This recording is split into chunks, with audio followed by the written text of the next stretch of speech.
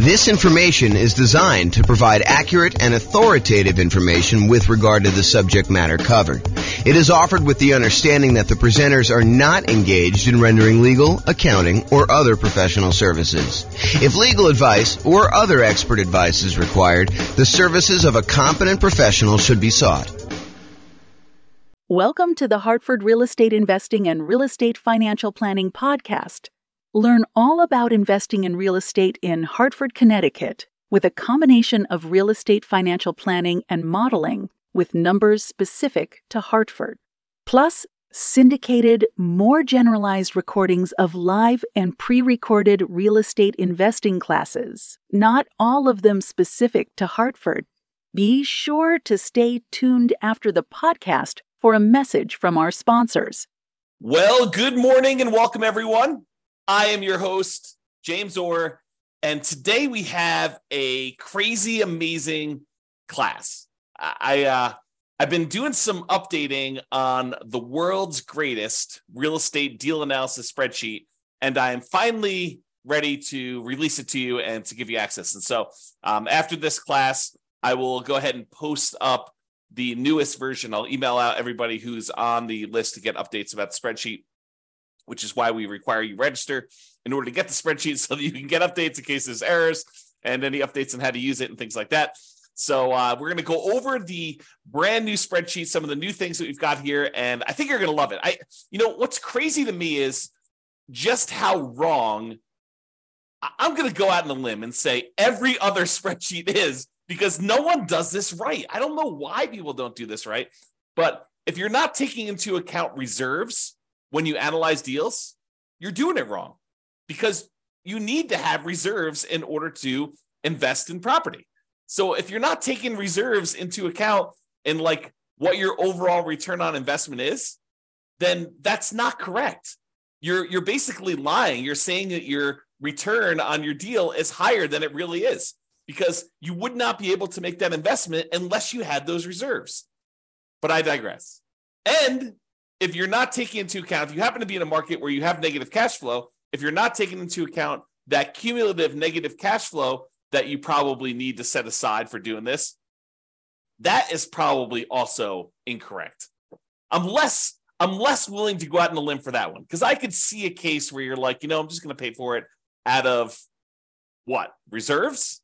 So yeah, maybe, I guess, but I don't know. I think you need to set aside your cumulative negative cash flow. It is a much more conservative investment if you do it that way. So the new spreadsheet takes that into account. Plus, what I don't also see other people doing in their spreadsheets, I don't see them actually showing you like your returns on equity, and specifically your return on your true net equity, the equity you would actually be able to pull out if you were, going to go sell that property or refinance it, or or do a 1031 exchange, which is really selling, just kind of deferring the taxes. Like all those calculations that you're doing, if you're not looking at return on equity, I mean, after the first year, what does return on investment even mean? Because does it matter that 15 years ago you bought the property with $5,000? Don't you really want to know what your return is today on the amount of equity you have in the deal, that if you were to sell it, what you need to beat if you were going to go invest in something else? And then what the cost is to access that equity? I mean, it blows my mind. And then, of course, some of the return quadrant things, breaking out the component parts of the return, your cash flow, your appreciation, your debt pay down, your cash flow from depreciation, which is your tax benefits. And then because you do need to set aside those reserves, we really should take into account the return you earn on those reserves, whether you're sticking in a savings account at 1% or you're sticking it in something else and getting, 6, 7, 8, 9%, whatever you're getting there. Okay. So brand new spreadsheet, updated. I think you're going to love it. So a couple things here. So first of all, you can come in here and just type in whatever address you're doing here. So, type in the address of the property. That will just kind of do it. It's only used for you. It's just for you to remember what you did. Another note here. Always start with a copy of your spreadsheet. Don't use the real one, because you're going to make modifications to this and some things are going to get messed up. You're going to forget that you did an adjustment in the overrides tab, and you're going to forget that you did that. So you want to go and start with a fresh copy every time, and then go back to the original when you do that.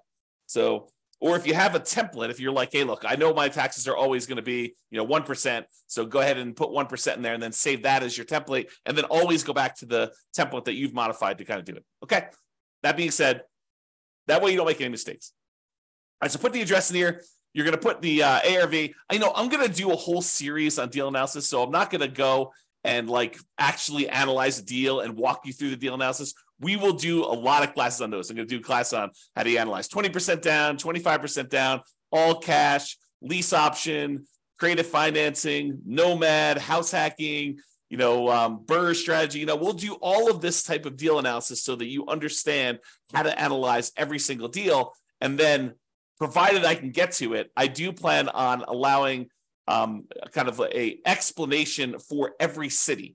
So basically any deal you have for any of the kind of modeling analysis that we've done for every city, you will be able to go and I will walk you through the deal analysis for every type of deal that we model in every city using that city's specific numbers and basically showing you the charts for the deal analysis spreadsheet. It won't actually be the spreadsheet. It'll be like my version of the spreadsheet on a website. So that is coming.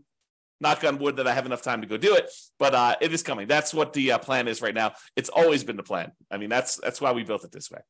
Okay, so that being said, so you put it in the ARV.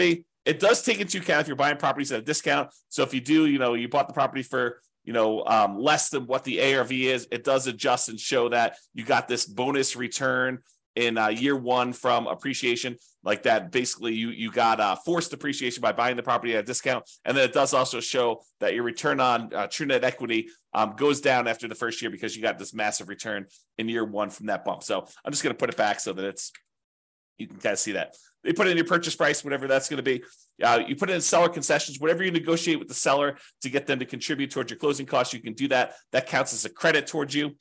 And then your down payment amount, put in 20% down or 5% down or 25% down. In this case, we'll use 25. Your closing costs, which we'll calculate here, and then show how much the closing costs actually are in dollars. So use the percentage.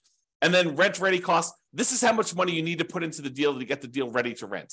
So if you go buy a property and on the inspection report, it's got a whole bunch of repairs listed that you need to go do before the property is ready to have a tenant in there, and it's going to cost you $7,000, you put $7,000 in there. And then this will automatically take that into account. It includes it as part of the investment you need to make in order to get the deal ready to go. So put whatever numbers you want in there, and it will do the adjustment and do some calculations for you based on that. Then this cumulative negative cash flow field is brand new. The idea being this: if you're going to buy a property, let me just back up. In our current marketplace, the last few years, prices have been going crazy up, and interest rates have gone up a ridiculous amount. But even though rents have increased, they haven't quite increased enough to counteract the significant increase in prices and the significant increase in interest rates. So in some markets, in many markets, I'll just say this, it is harder than ever to get good cash flow in every market. Okay. Some markets, you're going to have negative cash flow, especially if you put down a very small amount. If you're going to go do like house hacking, put 3.5% down, it's very likely with the interest rates where they are that you're going to have some negative cash flow on that. And what negative cash flow really is deferred down payment. Because if you had put more down, if you had put 100% down, you wouldn't have negative cash flow, right? If you put 50% down, you probably wouldn't have negative cash flow. But we're choosing, after we do our analysis, we're looking at the numbers saying, look, I'm choosing to put less down. I'm choosing to put 3.5% down or 5% down or whatever down. And so you're choosing to have some negative cash flow. And if you choose to have negative cash flow, we need to take that into account in our deal analysis. And the way that we take that into account is we look at how much negative cash flow we're going to have and for how long. And so what the software does, if we're going to go to the overrides tab and just show you how this works, let me go and let me make this negative cash flow so we can see. So let's say rent on this is, I don't know, $3,300 a month. Yeah, negative cash flow, it's a little bit negative there. Let's do $3,100, see what it is. All right, so now we've got negative $106 a month negative cash flow. So let's see how this works. So I'm going to go to the overrides tab. And in the overrides tab, I'm going to go find the spot for cash flow, which is right here. And it's going to show you that cash flow for the year was negative $2,238. So we show how much negative cash flow was in the first year. So in this particular property, because we analyzed the deal, it shows you that the negative cash flow was $2,238 negative. But because rents went up a little bit in year two. We're assuming rents are slowly creeping up each year. Rents are increasing. In year two, we're estimating negative cash flow to be only $1,524. And in year three, because rents went up a little bit, and even though the taxes and insurance and maintenance and all that other stuff increased, it didn't increase enough because our payment is largely a large percentage of that amount. So negative cash flow in year three is only $790 for the year. And negative cash flow in year four is only negative $33 for the year. Okay. But what we do now is we take the cumulative amount. We add up. The first year was negative $2,238.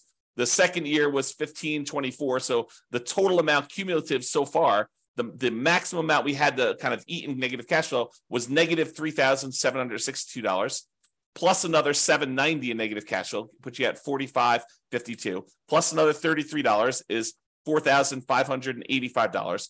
But since negative cash flow is all zero from then on out, we can look at that, and we can look at this chart and see this little visual shows you like all the way to the end. You can see that there's no more negative cash flow because the property is getting better as we do that. So the maximum amount of negative cash flow we have is this $4,585. Well, if we go back to this main tab over here, whoops.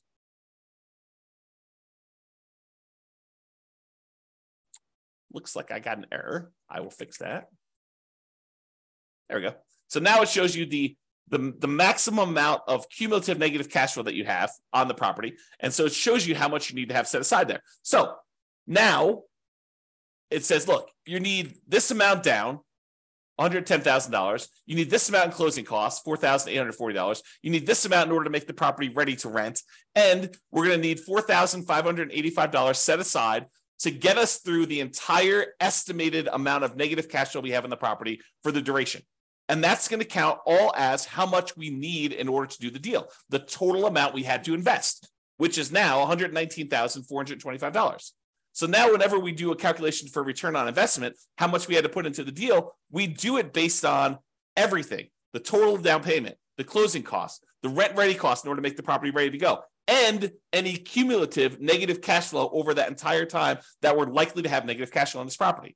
So now the calculations for return on investment are correct. Before, they were not, okay?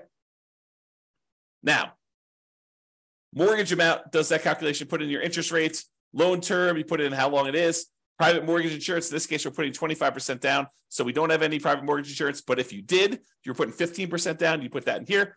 At what point do we drop the PMI off? So it'll calculate it only until you get to that point for loan to value, and then it'll drop it off. How much rent you're getting on the property.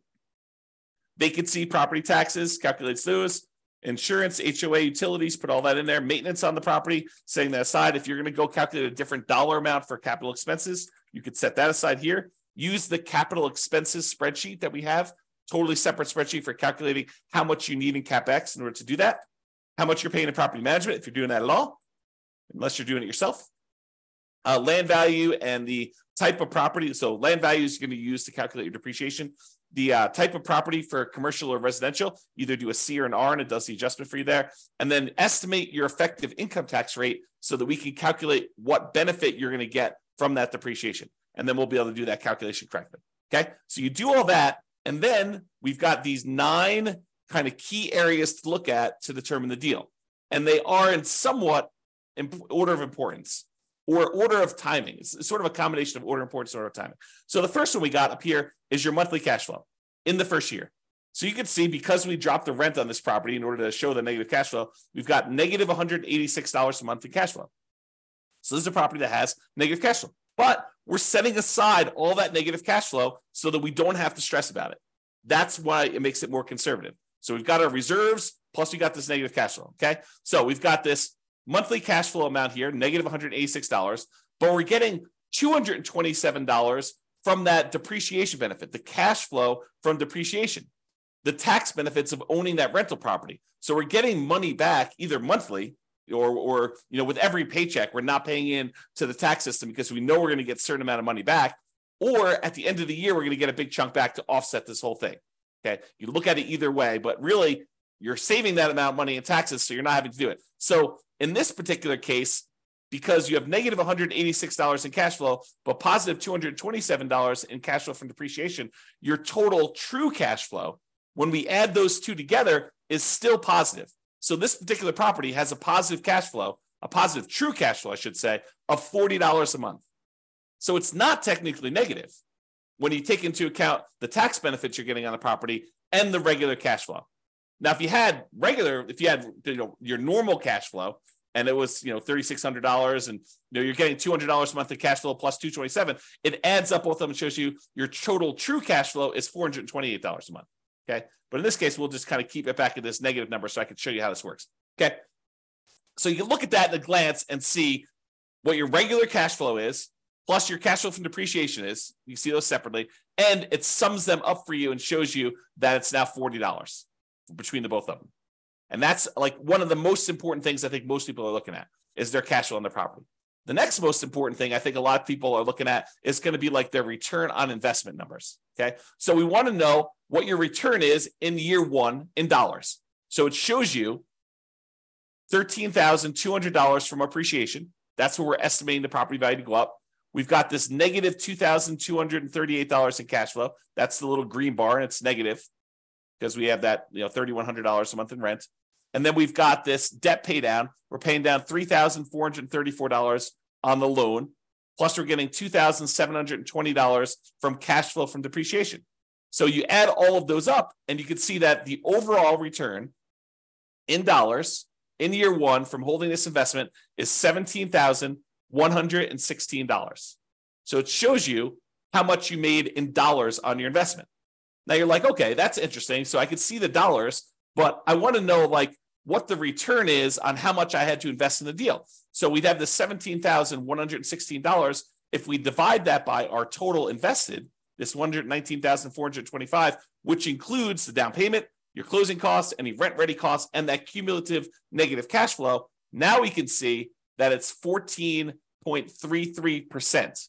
Because over here, it shows you your return on investment in year one for that thing. So it shows you what percentage each of these component is. So you're getting negative 1.87% on cash flow.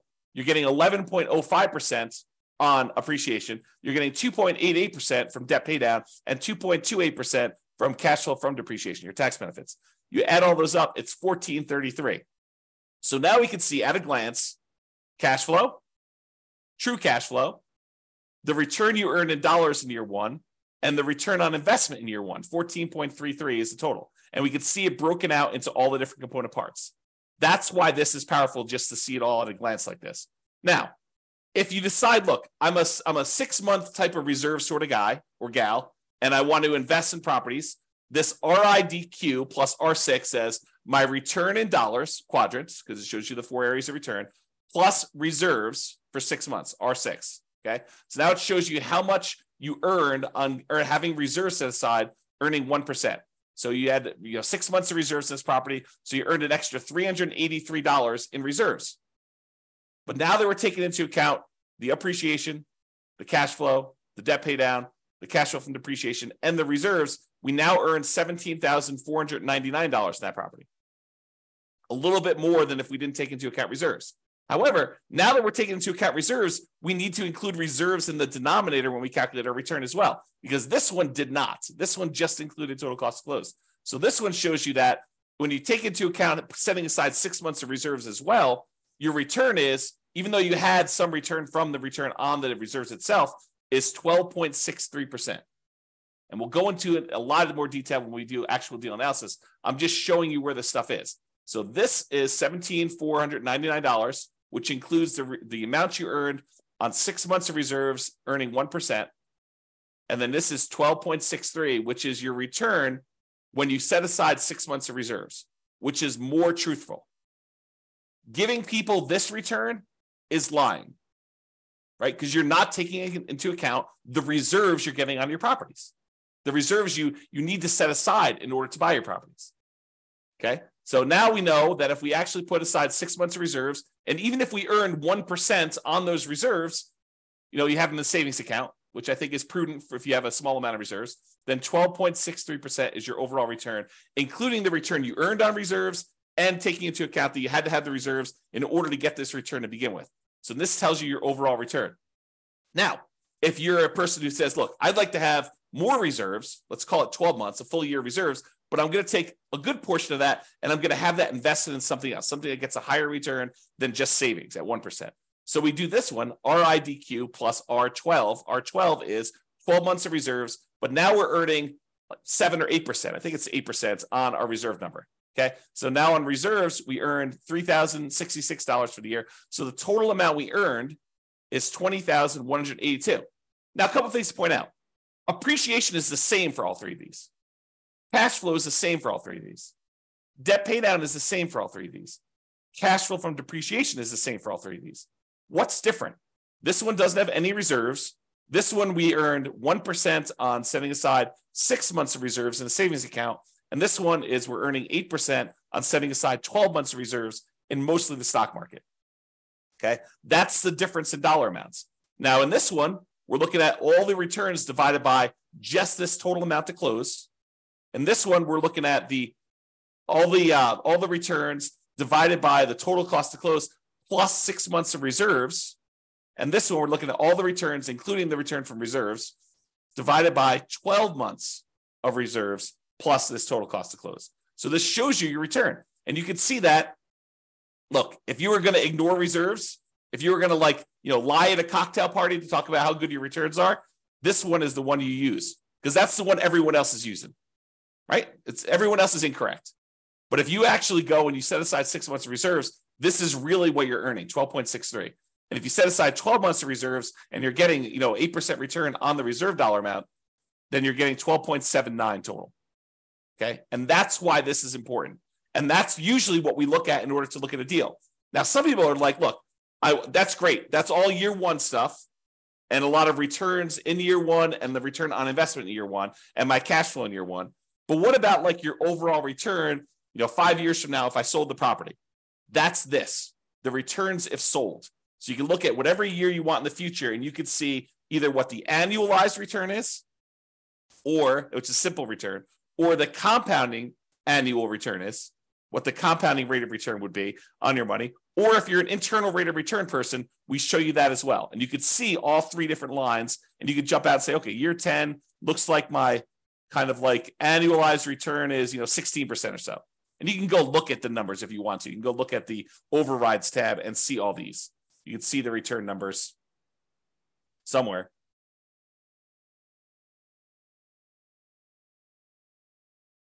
There you go. Here's the returns before and after taxes. So you can go look at those if you want to, okay? Or just kind of estimate it from the chart. You can see how it's doing, right? So this is if you want to look at those different returns. You want to see the internal rate of return? That's in year 15.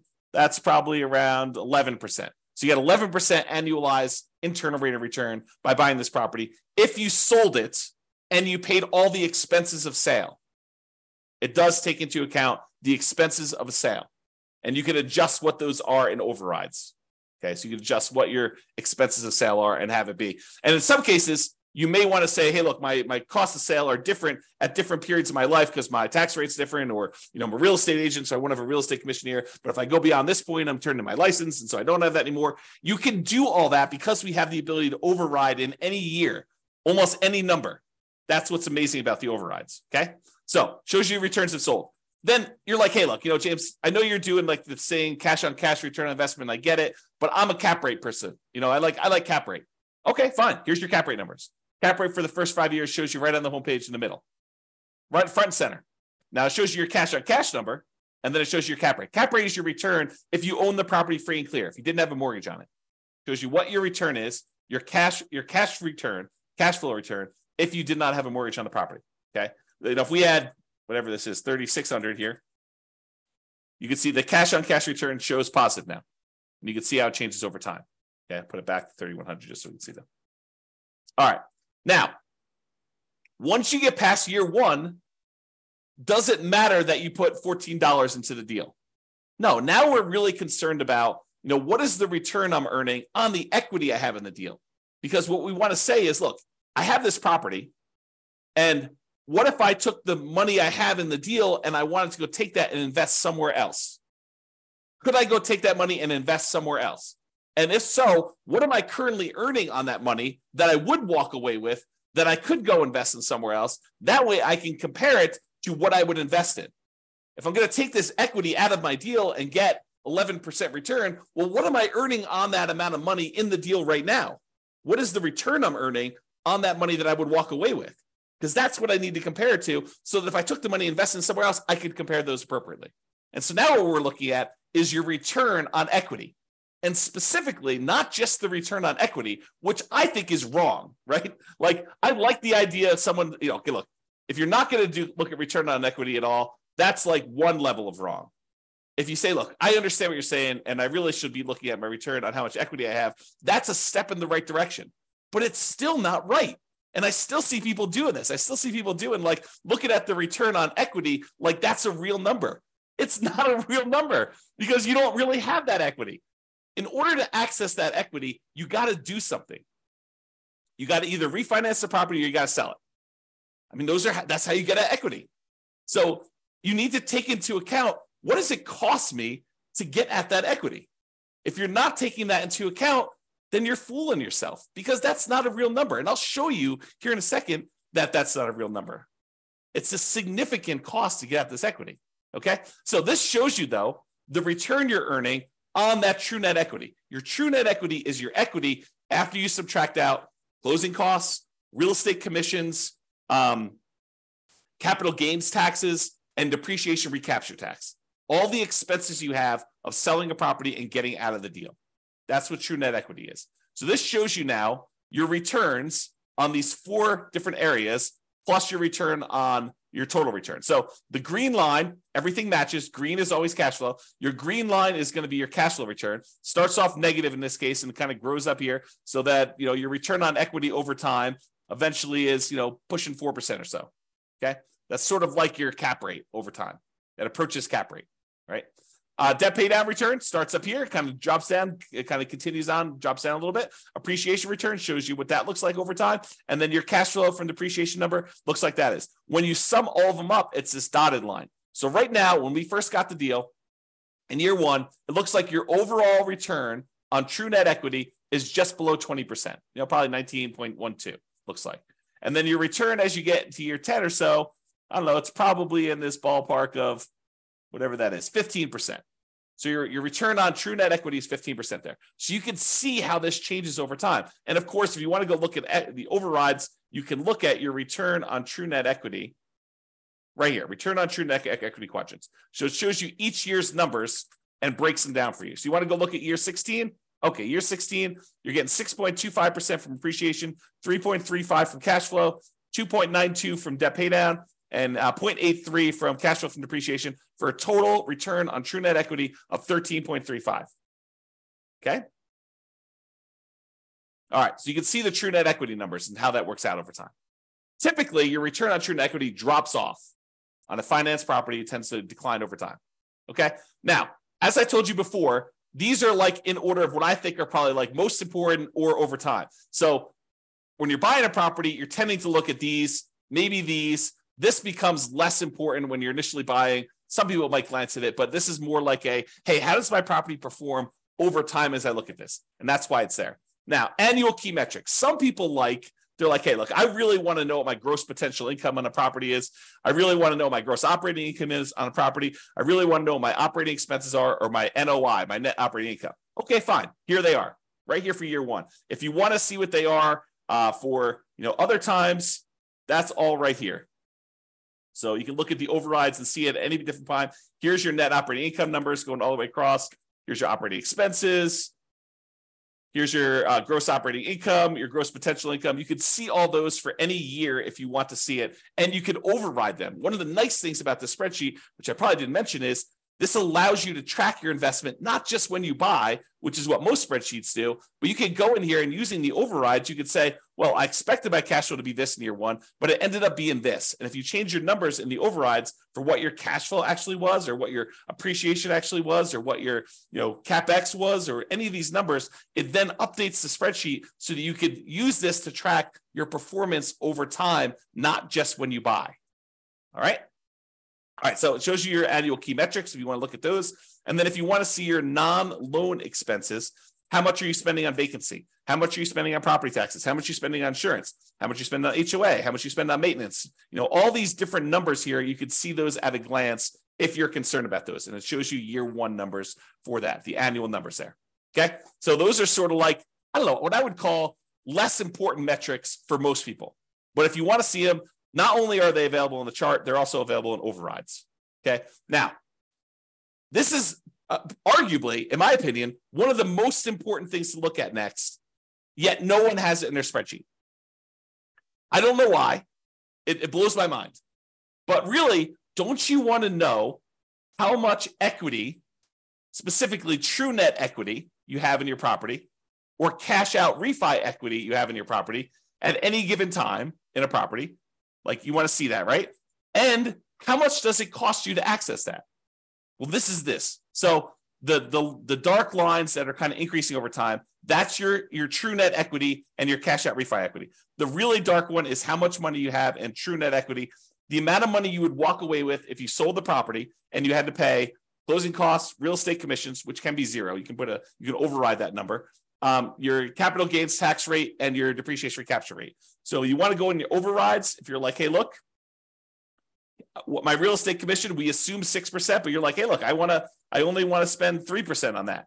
Okay, great. You put in your override and it actually does the right numbers, redoes your calculations for all those true net equity calculations. You say, look, my closing costs, you have estimated 1% here. No, my closing costs in my market are 2%. Great, adjust them. What about closing cost dollar? You're like, hey, it's not really a percentage. It's more like $5,000. Okay, put in $5,000.